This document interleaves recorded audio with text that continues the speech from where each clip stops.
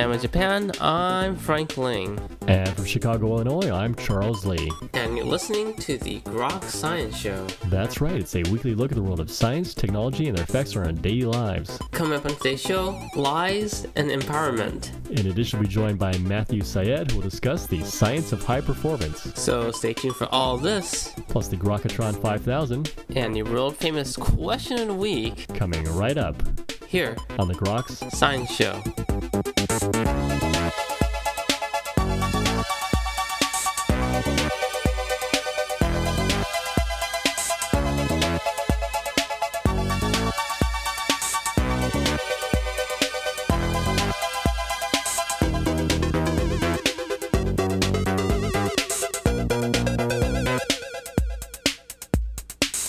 Welcome back to the program. I'm Frank Ling. And I guess that makes me Charles Lee. How you doing, Frank? Pretty good. Just had my chicken soup. It's not only tastes good, it's good for you. My soul is complete. You know, your soul is gushing out of your body, much like a BP oil well. Good times, huh? Yeah, you know, I would try and plug it. I think you just let time heal everything. Well, the question is, does power corrupt? It corrupts absolutely. So there's a study that's being reported in Psychological Science, carried out by U.S. and Dutch researchers, found out something very interesting, that people who feel empowered are supposedly at a higher perched position, make fewer errors than those who are in lower status or lower positions, which is a little bit contrary to their original hypothesis, which was that people who are in higher positions would be more prone to make mistakes and not paying attention. But this new finding suggests that the higher position you are, the fewer mistakes you make. Is this just because you're more invested in the results if you're in a higher position? Could be possible, but somehow these people feel empowered. There's a greater awareness within them, and what they did was they first conditioned this group with words like authority or dominate, and then the other group, the so-called powerless group, were conditioned with words like subordinate and obey. And then they did an executive function test. Wow, executive function test. Sounds like something in the new Microsoft Office. I'm still using 2003.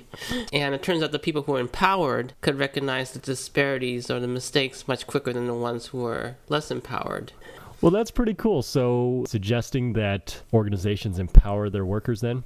That could be a good idea, actually, but it contradicts the original hypothesis that if you're powerful, you're more prone to mistakes and ignore them. This study shows that by being more powerful, you're more attentive and make fewer mistakes. That doesn't surprise me. If I'm told to be subordinate and subjugate, I have nothing invested in the final product. I'm just doing it because I'm told to do it. Whereas if I am responsible for it, I feel like I need to do it, then I would say, yes, I need to make sure that this is actually a good product. But the conventional wisdom would hold that if you're in that position, you'd want to improve yourself, and therefore you'd be invested to pay more attention and perform better. Yeah, the conventional wisdom also said that the world was flat.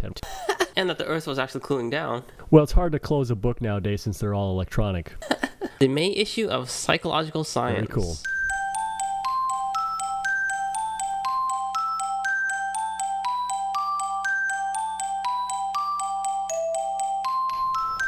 All right, well, those people who are empowered may all be telling the same number of lies. Nixon didn't lie then. Well, he may or may not have, but one thing's for sure, we cannot use fMRI to tell. So it's not a Turing test.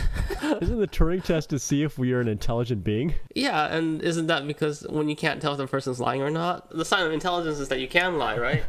I can program something to lie pretty easily.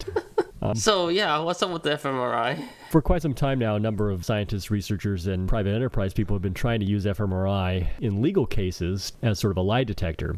Its acceptability in courts is certainly one of contention, and in a first decision of its kind, a federal magistrate judge has now ruled that fMRI cannot be permitted in the courtroom as a new type of lie detector. Has it been used as a lie detector in court? Apparently people have tried, and it's gone to U.S. Magistrate Judge Tu Pham, and he released a stating that the technology is currently unreliable and has not been accepted by the scientific community, so it at present does not reach the level of acceptability to be used in a legal courtroom. Is it just because these magnets are not powerful enough, or is it just that the technique's flawed in general? There's no real measure of error rates, or people are not really sure about its real-world applicability as of yet. Most of the stuff has been done in lab settings, so it's not really clear what sort of results you're getting from these fMRI scans and whether or not they mean anything. It's an interesting ruling, going to have profound effects on future court cases like this. It certainly doesn't apply outside of this jurisdiction, but it would certainly affect other jurisdictions. So we'll have to see how this evolves. Okay, interesting. I think you're lying. I'm waiting for my chicken soup. Maybe we should just use you as the ultimate lie detector. I'll sell myself out to the highest court.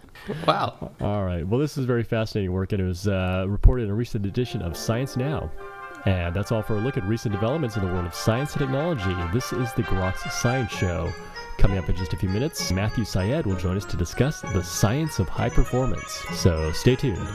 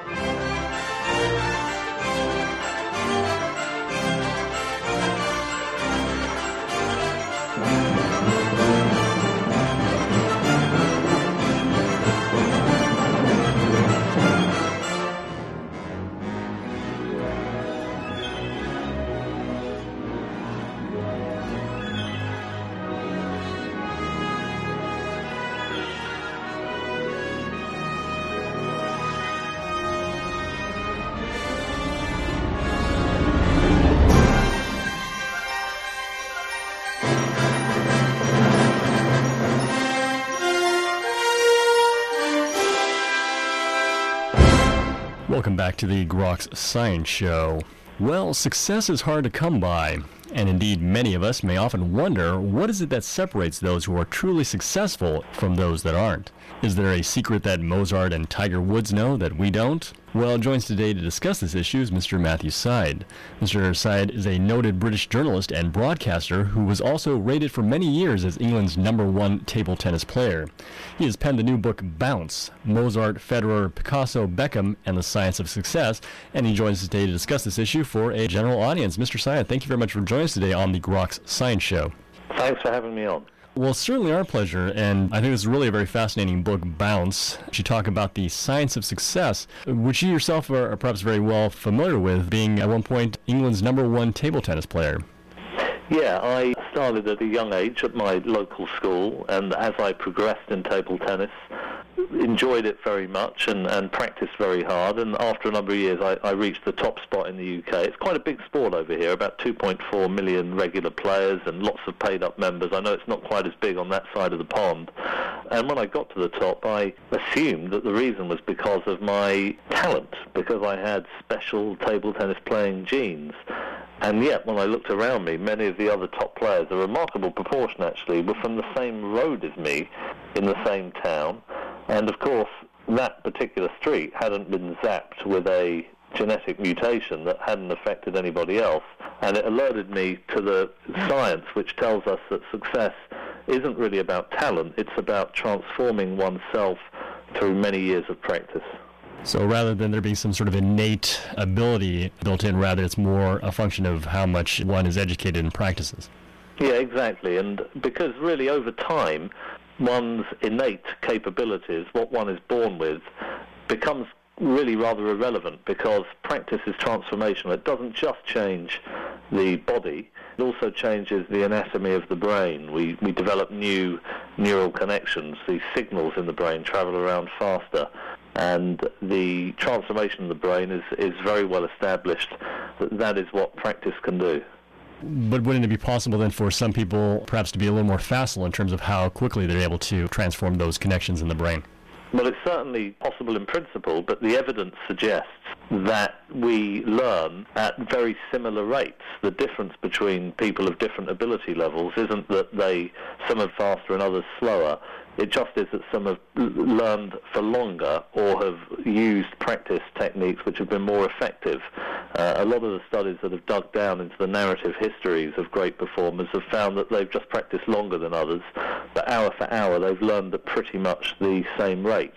Of course, none of this explains why the sort of alpha performers like Mozart and Federer, why they are so good, but it does explain that the vast majority of us have the potential to become excellent in just about any field.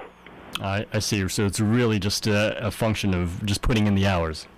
Exactly. And I mean, the mistake I think a lot of us make is we look at a terrific tennis player or footballer and we just assume that their skills have sort of been arrived at in quite quick time. It never happens that way. And if we were to actually look at the inch-by-inch improvements over many, many years, it wouldn't seem quite so difficult to get there. It's the duration rather than the slope of the mountain that they've climbed. You mentioned, though, that there are methods for making such practice more efficient. Yeah, I think the two key aspects there are, number one, you mustn't practice things that you can already do. If you practice within yourself, and again, the evidence here is compelling, you don't really improve that much. And that's why you have some people in certain jobs who have been on the job for 8, 9, 10 years who haven't really seen a great deal of improvement at all. But if you try and practice things that you can't quite do, that's when the brain is put under strain. And it's when the body and brain is put under strain that the metabolic processes are activated, which lead to the transformation. So is there a path to excellence? Yeah, and I think it varies from area to area. So, for example, in table tennis, the most effective regime is called multi-ball training, where you have lots of balls fired at you to hone reactions and to build speed.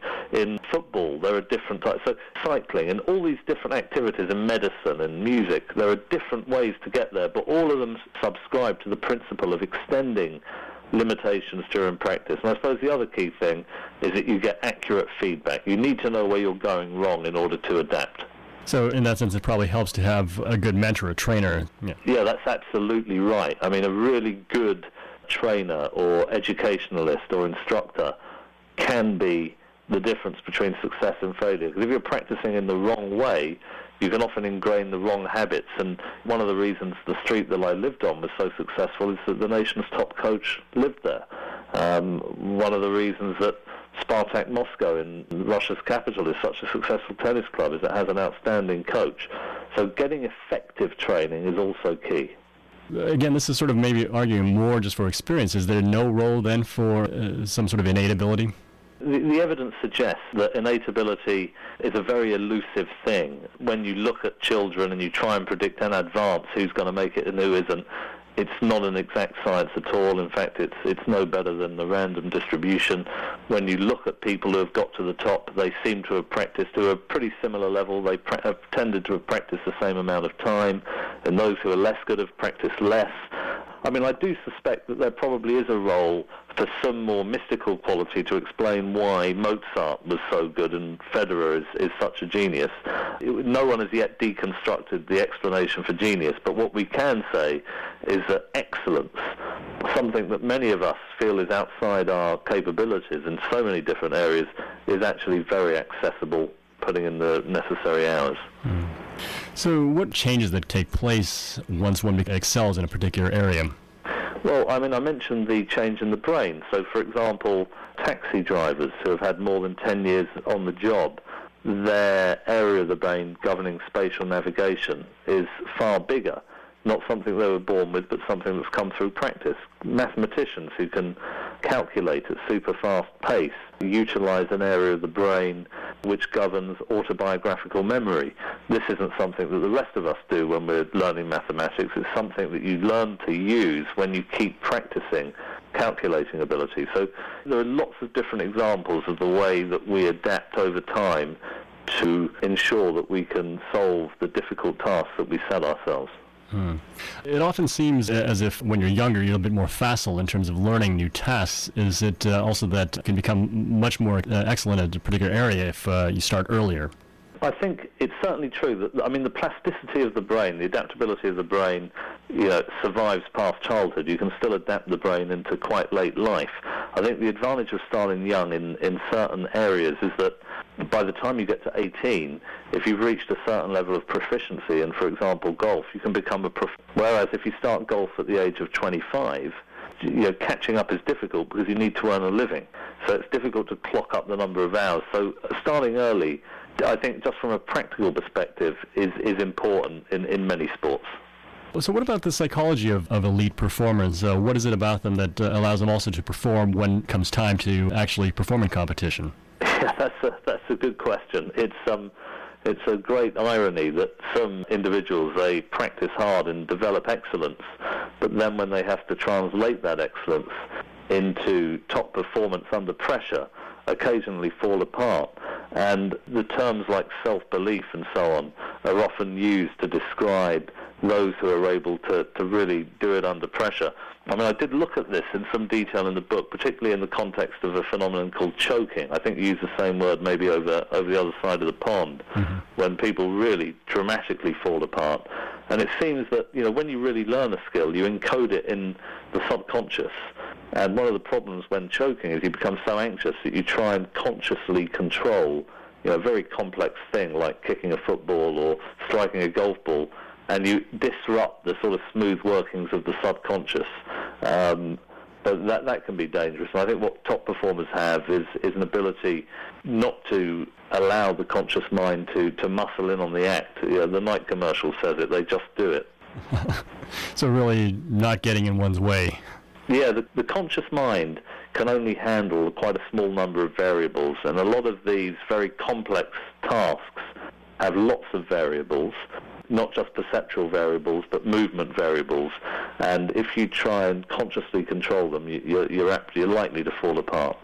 You talk in your book also about various rituals that a lot of performers have. Yeah, it's amazing, really, how often performers wield certain types of ritual when they're going out onto the field of play. You know, whether it's wearing a particular kind of shirt or socks, or, you know, touching a certain part of their body just before they're about to perform.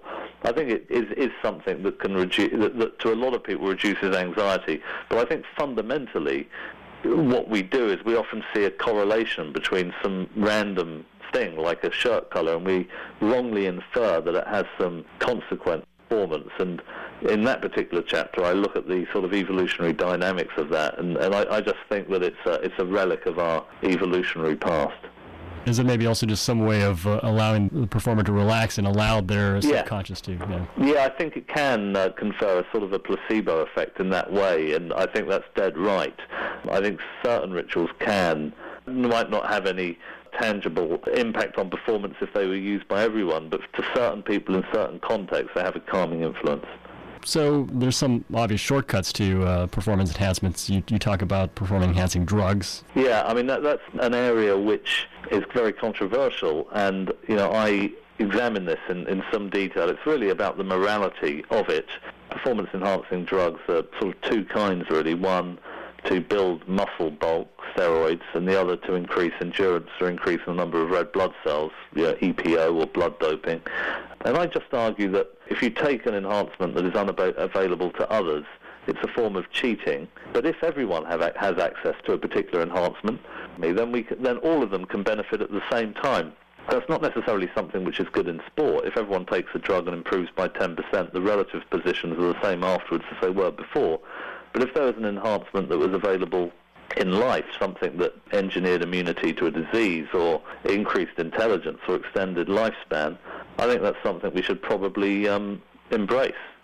How much do you think is really dealt with in some sports? I mean, there are obviously a lot of scandals oftentimes. Yeah, there are a lot of scandals, and it's very difficult to police drug taking. I think any form of cheating is wrong.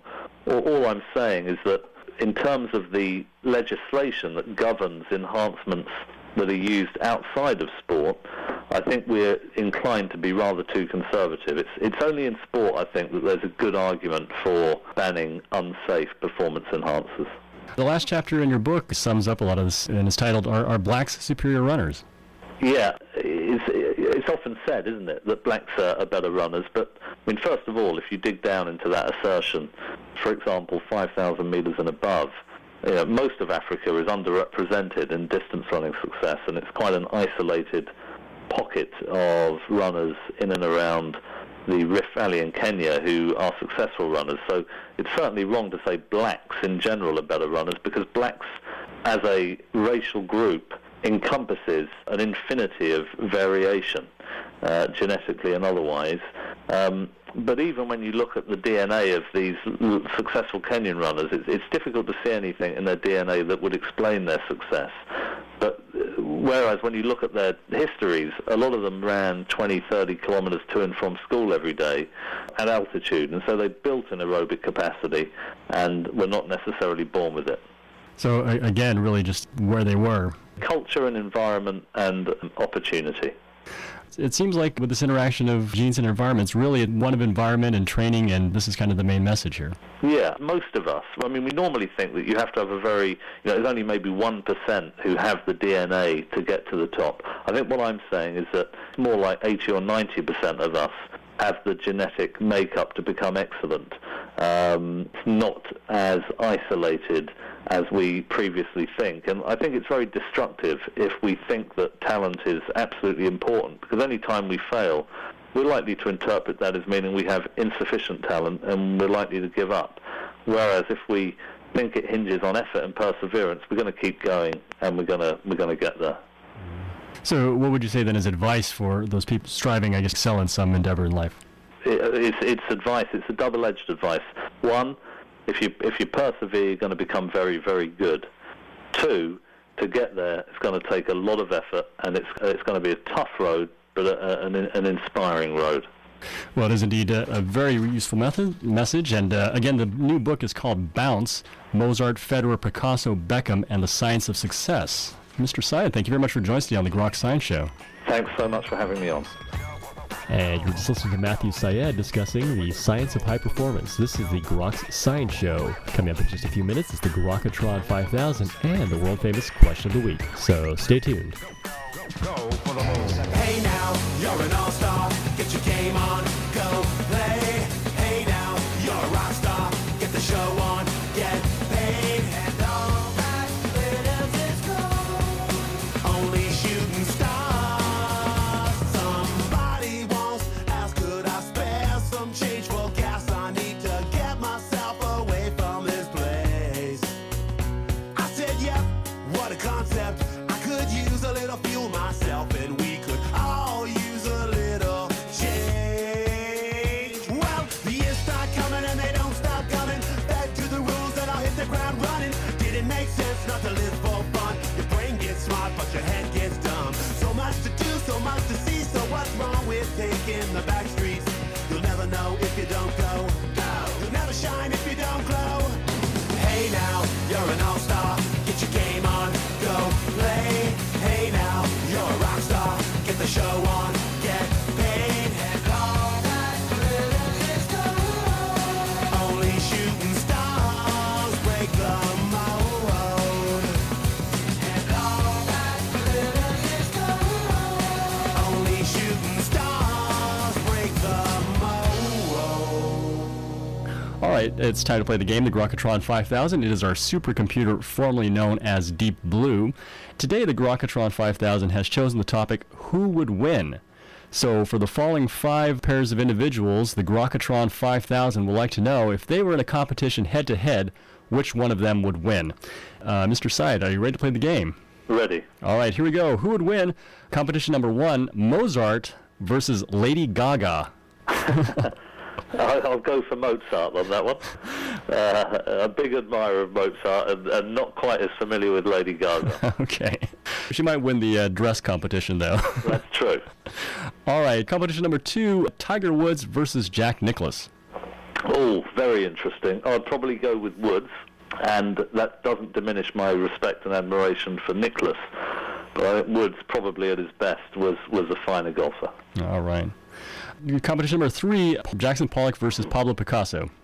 Oh, I'd go for Picasso there. I mean, I'm an admirer of Pollock, but I think Picasso was a creative genius almost unheralded in the last 100 years of art. Number 4, David Beckham versus Pele.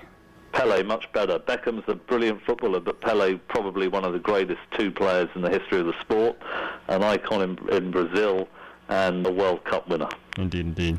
All right, and finally, number 5, who would win the following competition? It's your new Prime Minister, David Cameron, versus Winston Churchill.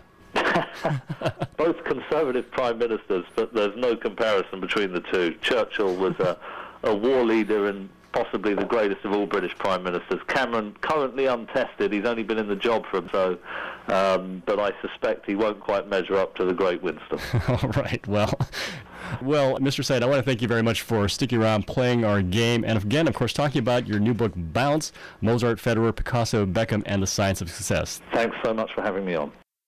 All right, and now it's time for this week's question of the week, and coming to us straight from Dagobah, it's our good friend, Jedi Master Yoda. Yoda, how are you doing? Alive and powerful the force is with me. And you, Mr. Charles. That it is, Yoda, that it is. And, we're certainly glad to have the all-powerful Jedi Master Yoda, especially to answer a very pressing question. What is the Turing test? Complicated your question is, but life you will find. Take the test, you will. Intelligence you'll find. And the test that will prove you are human. Almost human I am, too. All right, Yoda, well, thanks a lot, and may the force be with you. And always with you, too. And that's all for this week's edition of the Grok Science Show. Make sure you tune in next week for more from the world of science and technology. If you'd like to contact us here at Grok Science, you can email us at science@groks.net. For Grok Science, I'm Frank Ling. And I'm Charles Lee. Make sure you also see us on the web at www.groks.net. We're also on Facebook. Have a great day and keep on grokking.